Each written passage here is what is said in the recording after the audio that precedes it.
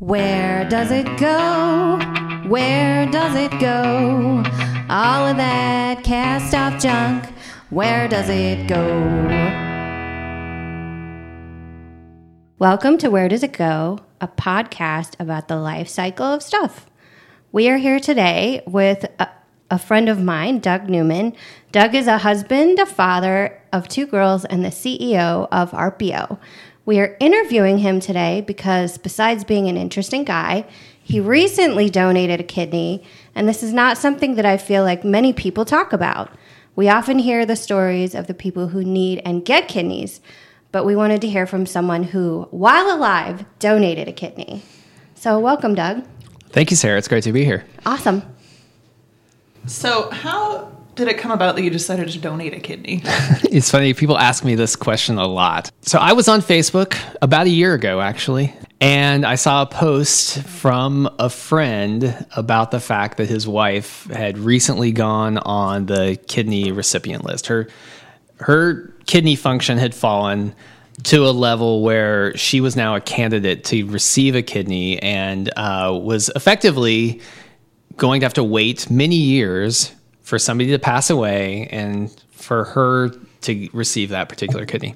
This is somebody that I've known for years, sort of arm's length, I would say. He grew up across the street from my wife, and they were both only children. And so their families were kind of tight. They would vacation together, that kind of stuff. And he met his wife in college in Boston when my wife and I lived in Boston. And so we would see them occasionally. And I knew Carrie, who received the kidney, through that process. That was early 2000s. I hadn't seen them really since 2010 when they got married. And my wife and I went to their wedding in Ohio. And so we hadn't chatted, but I knew that she had kidney disease inherited from her father. And so I wasn't surprised to see him post that she was at the point where she needed a transplant. They live in California. The wait list in California for a kidney is about 10 years. Wow. Holy moly. So the best option for them was to find somebody who would be willing to donate a live kidney. And so that's what they were doing. They were on a social media search to find somebody. And I was just kind of intrigued. So did you have to do tests or any kind of prep to make sure your kidney was viable? So, I mean, the way the process starts is you go fill out a form online that's with in my case, it was with the UCLA Medical Center. Mm-hmm. And give a little information about yourself. One of those things is what your blood type is. And, I'm filling out this paperwork surely, what are the chances that I'm a match? And not knowing really anything about the process was like, this is pretty low risk for me at this point. So I filled it out, and I got a call a couple days later, and they were extremely intrigued. And it turns out that 90% of compatibility is about blood type. Wow. And I have O positive blood, which I think makes me a universal donor. Yeah, as do I. Yeah. As do I. Yeah, That's weird. fantastic. Quite the trio. So because of that, then that checks a lot of the boxes necessary. Mm-hmm. So what proceeded from then was I had to find a way, and this was part of the ordeal, but find a way to get a bunch of blood drawn here in North Carolina and then shipped to California so that they could run some compatibility tests, which I believe is largely about mixing my blood and her blood and figure out if her blood attacks my blood. Weird. And whether we have antigen compatibility or something like that. There are 6 points of compatibility, and we were a match on 3 of them, which doesn't sound great from a compatibility perspective, but apparently the only way you ever get all 6 is if you're twins. And that 3 points of compatibility has the same success rate as 5 points of compatibility. Wow. So that was good enough. Turned out they had a better match. We can come back to that. So, but ultimately, getting that blood draw was the first big part of the test. And then once they really wanted to go further, there's a lot of, they need to check me out and my health because they want to make sure that I don't like me donating a kidney doesn't compromise my own health tremendously. They'd rather have 2 living people or just 1 living person, I guess, than 0 living people. And so they do a really good job of considering the donor's health and the impact on the donor's life and family situation and all that kind of stuff. So for that, I had to fly out to California and then go through 2 days of testing and education and psychotherapy and stuff like that. You had to go to psychotherapy? Well, I had to sit on a couch and have them ask me all kinds of questions about my childhood. I thought this was just a stereotypical thing, like you see this on TV. But no, they literally wanted to know what my family situation had been growing up. That's really interesting. Yeah. So this is actually this next question is a good sort of segue from what you were just talking about. Sarah wrote that she's heard that the experience is actually harder on donors than it is on recipients. Why do you think that is? Like, what happens? Did it hurt? Yeah. So what I would say is my experience was extremely positive. And I think I know a couple people who've gone through the process since. I've met some people through this. And I think I've been luckier than some of them have been. But to answer like the original question about it being harder for the donor than the recipient, that was not the case for my transplant. Oh, cool. Good. Yeah, I was out of the hospital in less than 24 hours. I had to stay in Los Angeles for 10 days so that I could go for a follow-up. But my wife had me marching up and down the Hollywood Hills for, within 48 hours of the procedure, which was great because, it gets you moving. I wasn't moving very fast. Like I knew I'd arrived when I could actually cross the street before the light turned red on the walk sign. And that took a few days. I think in general, the reason it's supposedly harder on the donator than the recipient is, I guess donor is the word, not donator, but is because they can put a kidney pretty much anywhere into you that they can find proximity to, blood vessels and your bladder. Wow. So for the recipient, they don't have to go deep into your body to perform the procedure. For the donor, your kidney is like on the back side of your back and it comes out your front. And so they have to somehow, weasel their way all the way through your insides. Ugh. And then they I don't know how they do this. It's amazing.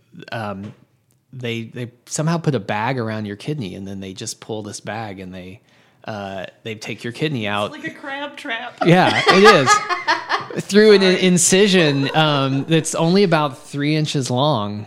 Really? And so it's amazing how they do it. It's a laparoscopic procedure to donate. Oh, wow. Mine okay. was at least. And so, I have 3 or 4 scars on my chest that are very small inside, that just so that they could get some instruments in and some light. And then a 3-inch incision where they remove the kidney. But overall, I was really afraid that it could be really hard on me. And I went back. My job doesn't require me to be physical, but I was able to go back to work 2 days after having donated, just sitting at a computer. And I was still on some, good pain meds at that point in time. But I like to think that inspired my creativity in that period. Didn't you have to buy a special chair because your back was hurting a little bit, but that was about it? Yeah, I did have to buy a special chair, but I don't know that was related to the no, it's probably the chair, the earlier chair. Sarah's referring it is to metal. Yeah. So Sarah's husband and I are business partners, and we work out of Sarah's house frequently. And there was a hard wooden stool I'd been sitting on for months that finally my back said, "I don't like this any longer." Yeah. And we were wondering when you were going to be like. It's like he must be a glutton for punishment. I don't know. Yeah, it was out. When you were one kidney down, you got a good chair. Yeah, that's true. Yeah. So now that I say that, what happens if you need a kidney now that you're down one already? Well, hopefully I don't. Yeah, I hope not either. Yeah. We are all blessed to have, most of us are blessed to have 2 kidneys, which is one more than your body really needs to facilitate your function. If I were to ever need a kidney because mine failed in some way, I get priority on the donor list. Oh, that's so awesome. part of donating a kidney is that you have that insurance, I guess, which I hope I never have to cash in. And donated kidneys don't last forever. So, if I think I only get on the priority list once, so, but hopefully it just never comes out. I just never even have thought through that. So you had mentioned this is really interesting. I didn't know this. That your kidney could be put kind of wherever was convenient in the recipient. So, like, where did your kidney go? I know you probably don't know the like medical details of what went on, but right. Like, do you know the process of like from you getting to Los Angeles to getting out of surgery? Like, where you and your kidney went? Could you walk us through that? Yeah, I can tell you what I know about it. That's so, right. Yeah. I mean, so my donation was, we were in the same hospital. So a lot of times people donating kidneys they don't know the person they're donating to. And that might just be because they are an incredible human being and they've said, I want to do something for somebody else and I'm just going to sign up to do it. It's part of a paired exchange where like your spouse might need a kidney and you're not compatible with your spouse, but you can donate a kidney to somebody else. That begins a chain where they then have a friend that donates a kidney. And through that process, your spouse is able to get a kidney. Huh. And in those kinds of chains, I think it's really common that you're not in the same hospital as the person you're donating to. And it's also common that the person you're donating to is 1,000 miles away. And so what they'll do is they'll harvest your kidney. Harvest, such a terrible term for this, right? Right? it really is. Yeah. But they'll take your donated kidney and they pack it, I guess, in ice and put it in a cooler, and they take it to the airport and they give it to somebody. And I think it then gets loaded on the bottom of a plane, just like your luggage was loaded on the plane. Really? I don't know. Maybe it actually stays in climate-controlled space in the plane. I don't know. But what I do know is it's not being escorted by a person, that entire process. You would think there'd be some chain of custody for this. You would want to make sure. But apparently they've done this enough that they're reliable at getting these things delivered. And so then it takes a plane flight. And it can be, 24 hours later when it then gets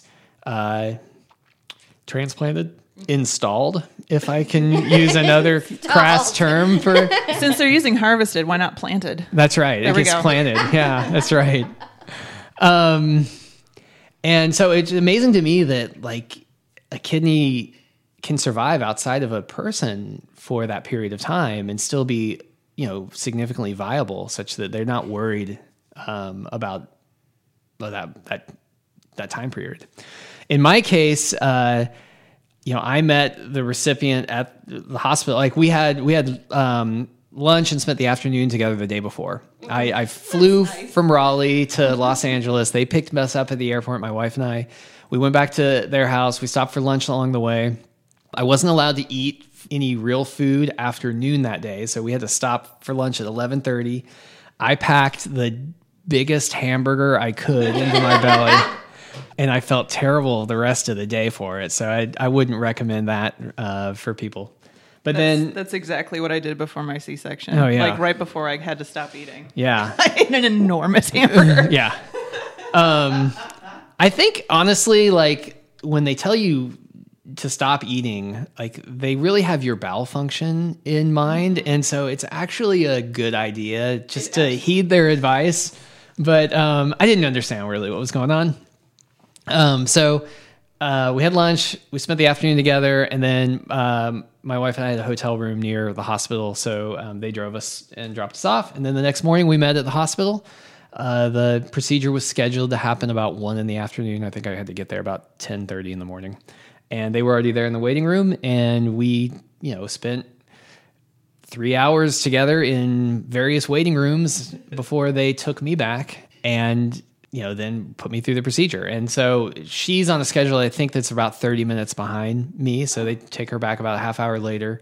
And the whole procedure takes about 4 hours. At some point in that procedure, they've harvested my kidney. I think they put it in a stainless steel bowl. I have a picture of it. And then they put it on a cart, I think, so nobody's like carrying the bowl and trips and drops it. Oh my God. And they wheel it to the next room where she has already been put under, and presumably they've done enough prep work to figure out how they're going to patch this into her. And then for her, it's an open surgery. So she has a much bigger incision than I do. But they, I think, just put it like in her abdominal area. And then, they have to patch the ureter, if you remember your high school biology, into her bladder. So the ureter goes with the kidney. So she has my kidney and my ureter. Lucky lady, huh? It's very generous to include yes, the charging cable with the this is equipment. True. I know, yes. No separate purchase necessary. It's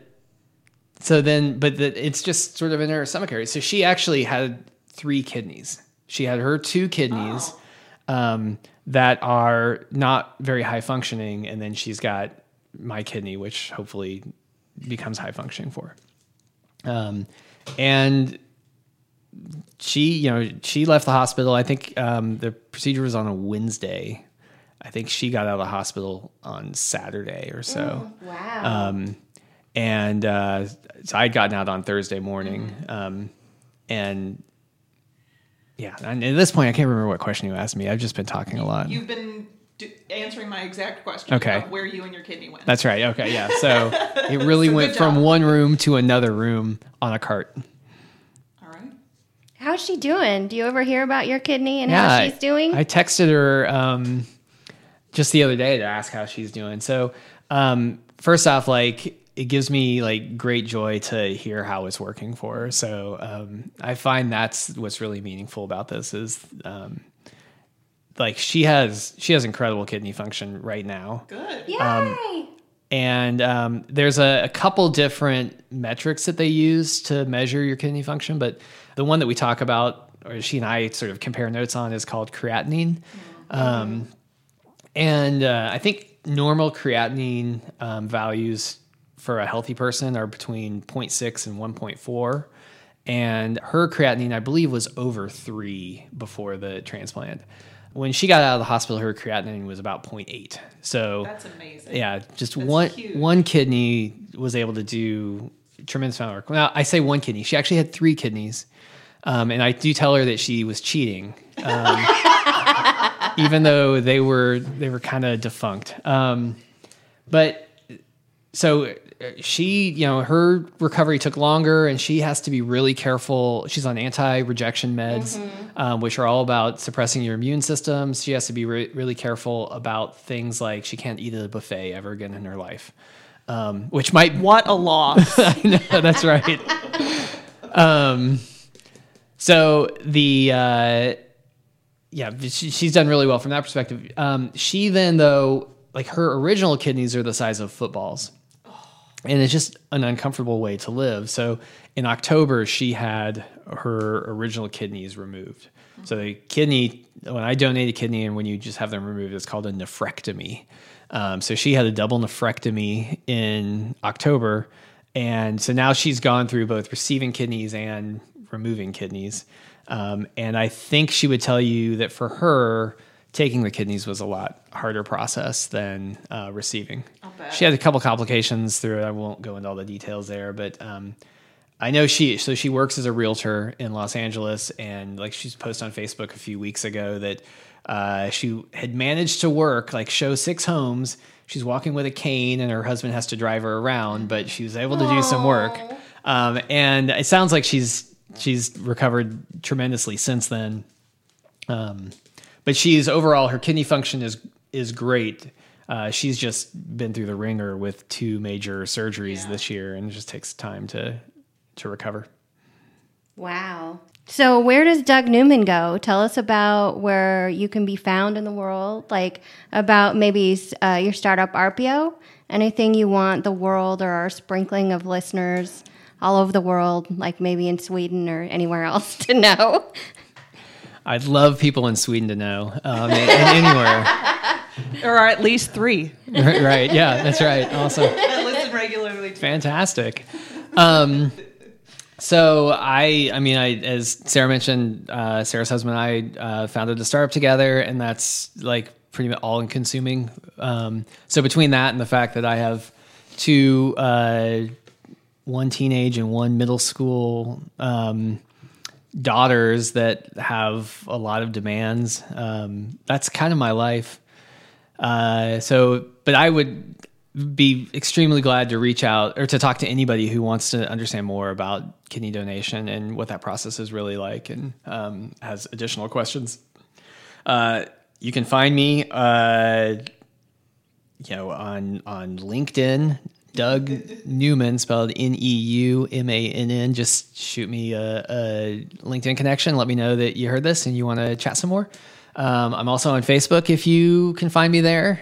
There is a pretty active kidney donation, living kidney donor community on Facebook. If somebody wants to understand more about it, that's a way to learn more about the process.